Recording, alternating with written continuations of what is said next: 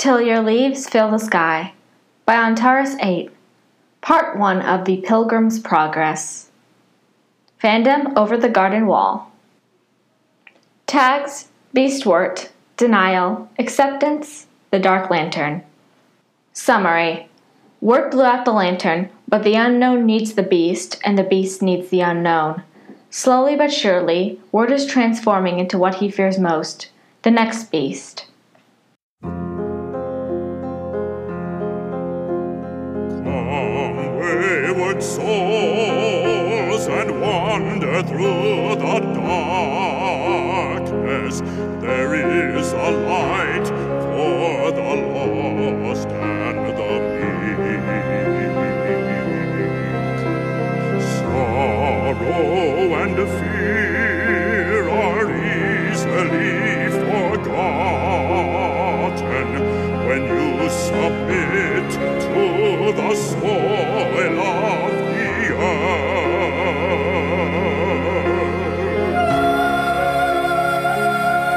Tiny seed. The moment the light goes out, he knows. The forest is the heart of the world. Beast is the spirit of the forest, and the dark lantern is the soul of the beast. They are all bound up together, all necessary, all eternal. One cannot destroy the beast, not truly, except that he has. And so the young beast-to-be takes a moment to memorize the feeling of his soul inside himself, then breathes in a deep breath and prepares. You did it! The bluebird's cry startles the beast-to-be out of his trance, back into Wort. He's forgotten for a moment that he wasn't alone, that Beatrice and the woodsman and the frog, Jason Funderburker, right? Were all there. That Greg was there, branches digging into his skin. It only takes a thought to recall the Edelwood from his brother, twisting it away. Wort runs forward to catch him, lowers him gently to the ground. His brother coughs weakly. He is alive, though cold, and without the beast's influence, he will recover. The beast had done that. The beast who preyed on the souls of lost children and was dead and would never come back. Not if he had anything to say about it. Wort flings his lantern, the lantern as far as he can. The winter air is cold, but the sweat beading on his brow is colder still. If Beatrice hadn't spoken, he would have... But she had spoken. She had saved him. So he snips away her wings as the grieving woodsman holds Greg close. Her smile is brighter than the moon and stars together, and she laughs with pure joy as she embraces him. They say goodbye then. Greg waking enough to hug Beatrice goodbye and tell her she's really pretty, and that's a rock fact. Wort gives her directions to the bluebird's tree as the woodman departs for his own long-abandoned home, and soon Wort is carrying his exhausted brother and their frog back to the other world. In their excitement and sorrow and exhaustion, no one asks how Wort suddenly knows the way home. Wort does not faint after he carries Greg and the frog out of the water. He deflects the doctors' and nurses' protests that, I'm fine, really, focus on my brother, and paces the waiting room with Jason Funderburker in his arms. The kids from school try to talk to him, but he is distracted by his fear for Greg, not to mention the way his soul twists and turns inside of him as it seeks its proper vessel. When Greg is safe, the nurses offer to look him over. He lowers his voice so that Mom and Jonathan won't overhear when he turns them down, but she overhears anyway and insists on having him checked for broken bones. He has none, only bruises that are rapidly darkening to the color of Edelwood oil. If his eyes feel wrong, odd, and there is a pressing, pulsing ache in his temples, he is the only one who needs to know. Things are different after they get back from the unknown. He and Greg are close now, closer than their mother ever dared to dream they would be. He spends less time cooped up in his room, more with his brother or his new friends. He dates Sarah for a couple weeks, but that doesn't work out and they agree to be friends instead. It hurts less than he expected. It makes little comments about one day signing up for the marching band. Greg recovers from his near-death experience, from the beast, from what his predecessor, the beast, had done to him, quickly and easily, with only a couple of nightmares. He draws pumpkins and bluebirds and dapper frogs, cloud people and witches. He plays with his brother and their frog. He makes up songs and sings them. And sometimes Wort plays accompaniment on his clarinet. Wort has only sung once since he left his forest, got home. His singing voice is different now, rich and deep and lovely, and far too familiar. He hears himself and collapses and trembles beneath the hot water of the shower until it becomes cold. If Jonathan hadn't knocked on the bathroom door, he would have been late for school. Greg tries, sometime, to make him sing. But he smiles, fake smiles, and makes his excuses. No one suspects. Jason Funderburker coughs up a bell shaped like a girl. Sometimes Greg will use the bell in his songs, ringing it with more enthusiasm than rhythm. Wirt doesn't like it when he does. It makes his soul ache even worse for its rightful place, something it will never have. Despite their closeness, their mother and Greg's father cannot help but worry. After all, their boys had nearly both died on Halloween night. They signed the entire family up for sessions with a therapist. Wirt does not like these sessions. Greg is still young enough that his tales of the unknown can be dismissed as childish imagination, but Wirt is too old to get away with that. He cannot tell the therapist that the piercing eyes about his experiences in the woods or about how he's becoming a monster. Instead, she forces him to talk about his anxieties and make recommendations for prescriptions. The only thing he likes about their sessions is that how her office is filled with healthy, happy houseplants. Those plants are always just a little bit greener when Wirt stands up to leave. Time passes, and soon their little family goes out to get a Christmas tree. Wirt expects a fun day out with his mother and brother and stepfather and Jason Funderburker the frog. He does not expect the jolt of visceral horror at the sight of all those uprooted, starving, fading, dying trees. "Are you okay?" his mother asks. "Yeah," he lies, but his smile is too forced for Amy Whalen to be fooled. "Do you need to go back to the car and sit down?" It's a tempting offer that Wirt almost takes her up on it, but Greg is so excited about their outing that he declines. His mother tells him to tell her if he needs anything, and they spend the next several minutes searching for the perfect pine. Then they load it onto the top of their car and bring it home, where it will grace their living room for the next 3 weeks. Wirt tries very hard to ignore it, but he can't help but be aware of it when it's in the house, just like he can't help but feel the B-shaped hole in another world. He somehow manages to hold out just a few days before Christmas, when Amy and Jonathan go out caroling with some of his co-workers. They're staying out late, so they leave Greg behind with Wirt to babysit.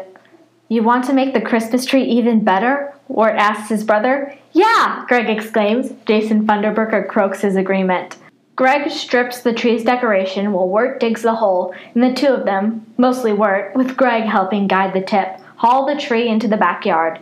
Greg fills in the hole as Wirt keeps the tree steady. Jason Funderburker supervises. When the tree is steady, Wirt sends Greg in for the first of the decorations. He leads behind, his bare hands pressing against the tree's branches. He does not feel the cold. Not anymore.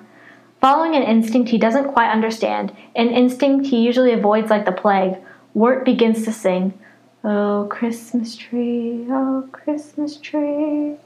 His voice is deep and rich and low, and he sings until Greg gets back and reminds him that he needs to help carry the decorations too.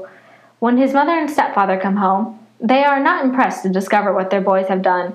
"It will just rot and fall down without roots," Jonathan points out, but it's too late at night to do anything about it. Greg has been in bed for almost an hour. The sky is black only as a winter's nights can be, so he resolves to retrieve it in the morning. Wirt spends half the night in the backyard, singing softly to the tree. For the first time, he feels more like a goodly forest spirit than a monster in the making. When Jonathan goes outside the next day to bring it back inside, he finds that the tree won't budge. It had grown roots, thick and strong and impossible, but there. He and Amy don't know what to make of that, but they decide to leave the tree where it is. His body is changing. Wirt knows. Slowly, surely, steadily, it is warping into something different. He is taller now, his voice slightly deeper when he speaks. He tries to pretend that these things are nothing more than growing up. He knows better. But there are other things that are harder to explain. His fingers stretch longer and slenderer than before. His skin gradually acquires a strange texture, harder and thicker and rougher than it should be. Whenever people notice, he makes a joke about always forgetting to use moisturizer. They smile and drop the subject. Wirt is using 3 different kinds of lotion, applying them multiple times a day. It isn't working. He hadn't expected it to work. The bruises he took tumbling down the hill fade, but the other pains do not. If anything, the ache in his temples and the wrongness of his eyes only intensify. One night in early January, the wrongness of his eyes spikes and twists and vanishes. Wirt gasps, daring for a moment to hope. But then he notices that his room is not quite so dark. Shaking and afraid, he goes to the mirror. Sure enough, his eyes are luminous and bright, blue, yellow, pink, blurring into white. He spends the rest of the night teaching himself the rudiments of shapeshifting, forcing his eyes back into their former, usual shade of dark brown. They hurt if he keeps them shifted too long, so after a couple days of steadily increasing agony, he lets them change back to the unearthly light whenever he's alone. Meat makes him sick now, lying heavy in his stomach and bringing queasiness to his limbs. Animal products are little better. He announces that he is becoming a vegan shortly after a few forkfuls of ham he forces himself to eat at Christmas dinner leaves him retching and heaving all night. Somehow, he manages to keep anyone from learning about the real reason for his change in diet. If they know about his sickness, about any of the stranger physical changes, he can feel subtly warping every cell. He can no doubt be dragged off to the doctor's office for a checkup, and that is the last thing he wants. It's easier to eat fruit and vegetables. He enjoys them, even if he doesn't actually need to eat. His senses sharpen. He learns to identify people by their scent and the sound of their footfalls. His sight improves the most, though, and his night vision most of all. He can read books by starlight in the soft illumination of his own eyes as he listens to his family breathing through the walls. Sleeping becomes difficult, though he is never tired no matter how little slumber he gets. He just feels more alive at night, stronger, more graceful. But sleeping makes him feel more human, normal, so he tries every night. He cracks open the window, because he cannot sleep at all without the fresh air, and closes his eyes and hopes for the best. When Wirt does manage to sleep, he dreams. Most of the time, he is in the unknown, walking through a forest that is deadlier and duller than it should be. There is a wound in the world, a great gaping gash shaped like a tall, slender being with antlers on his head and a lantern in his hand. Trees die in droves without him, and the winter is long and harsh and cruel. Even the moon and stars are dimmer than they should be. But these are not the only dreams that Wirt dreams.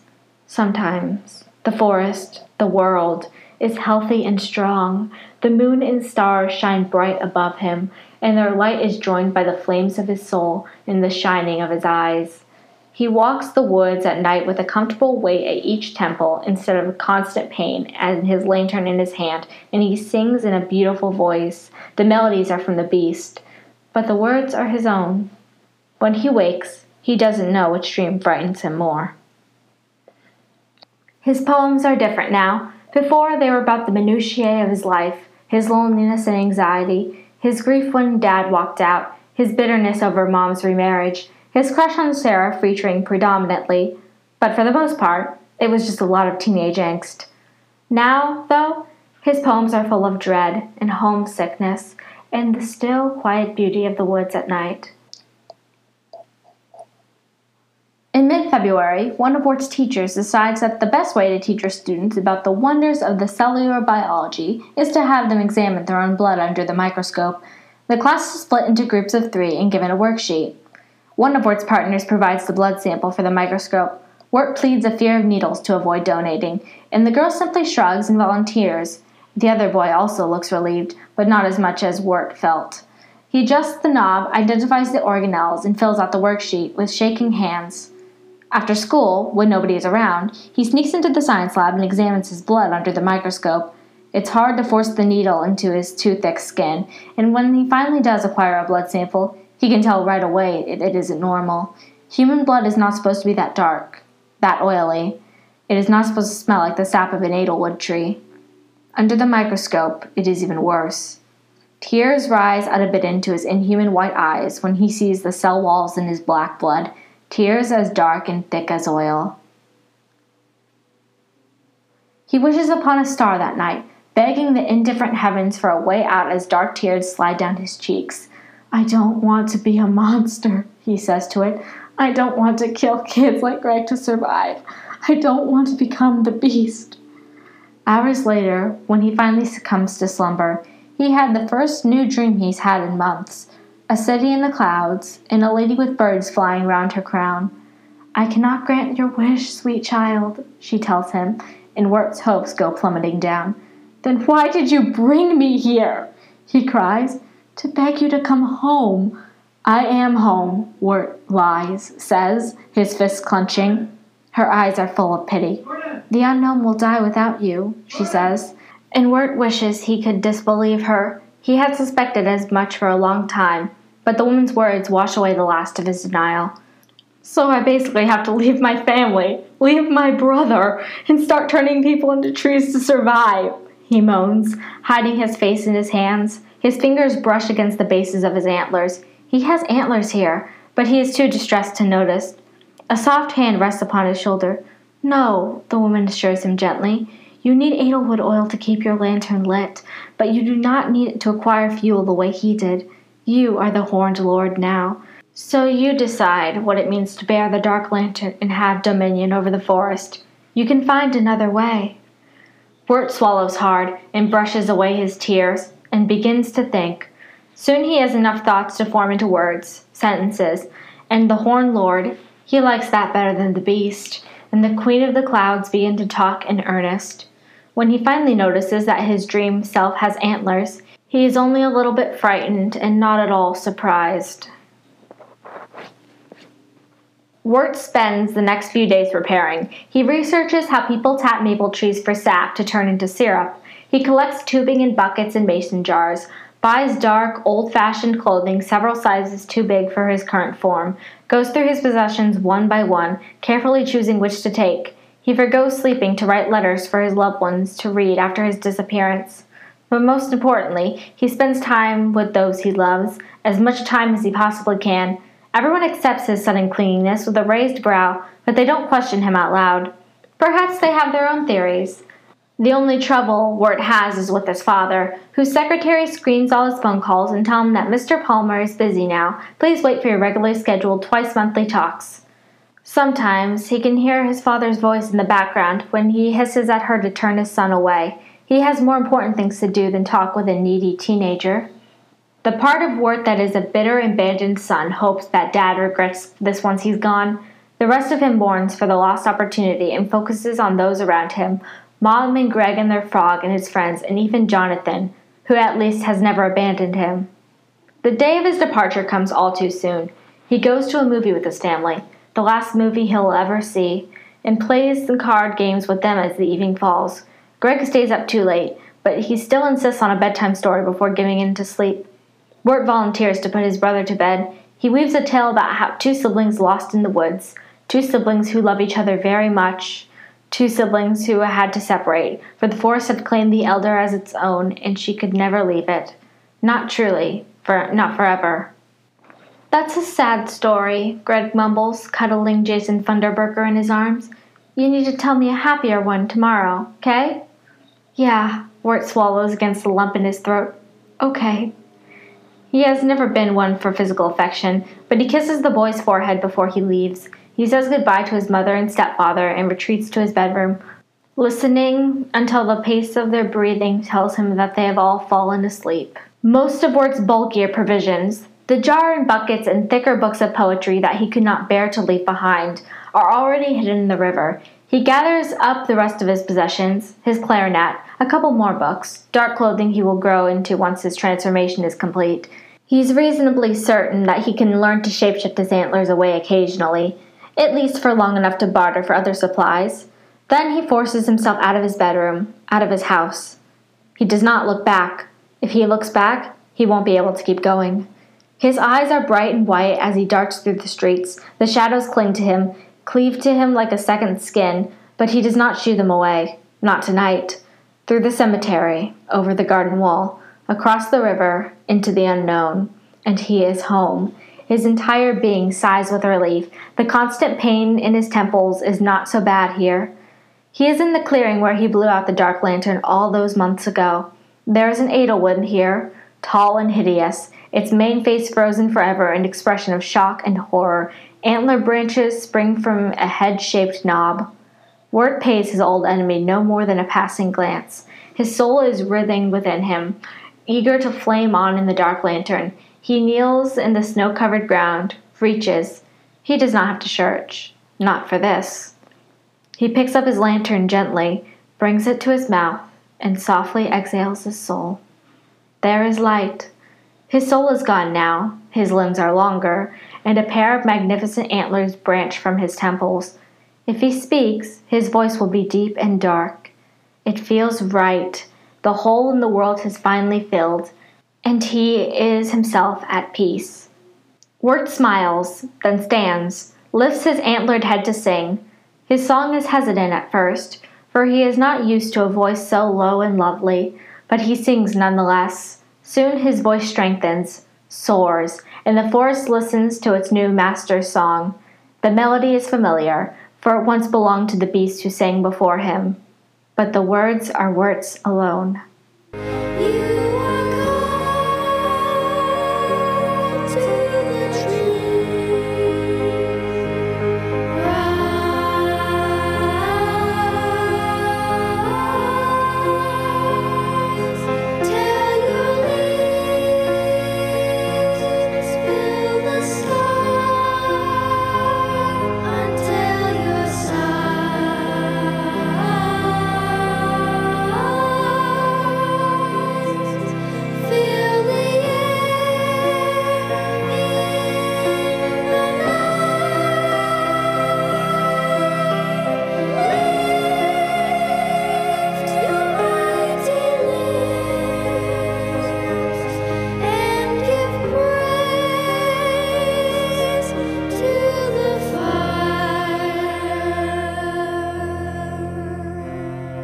Notes.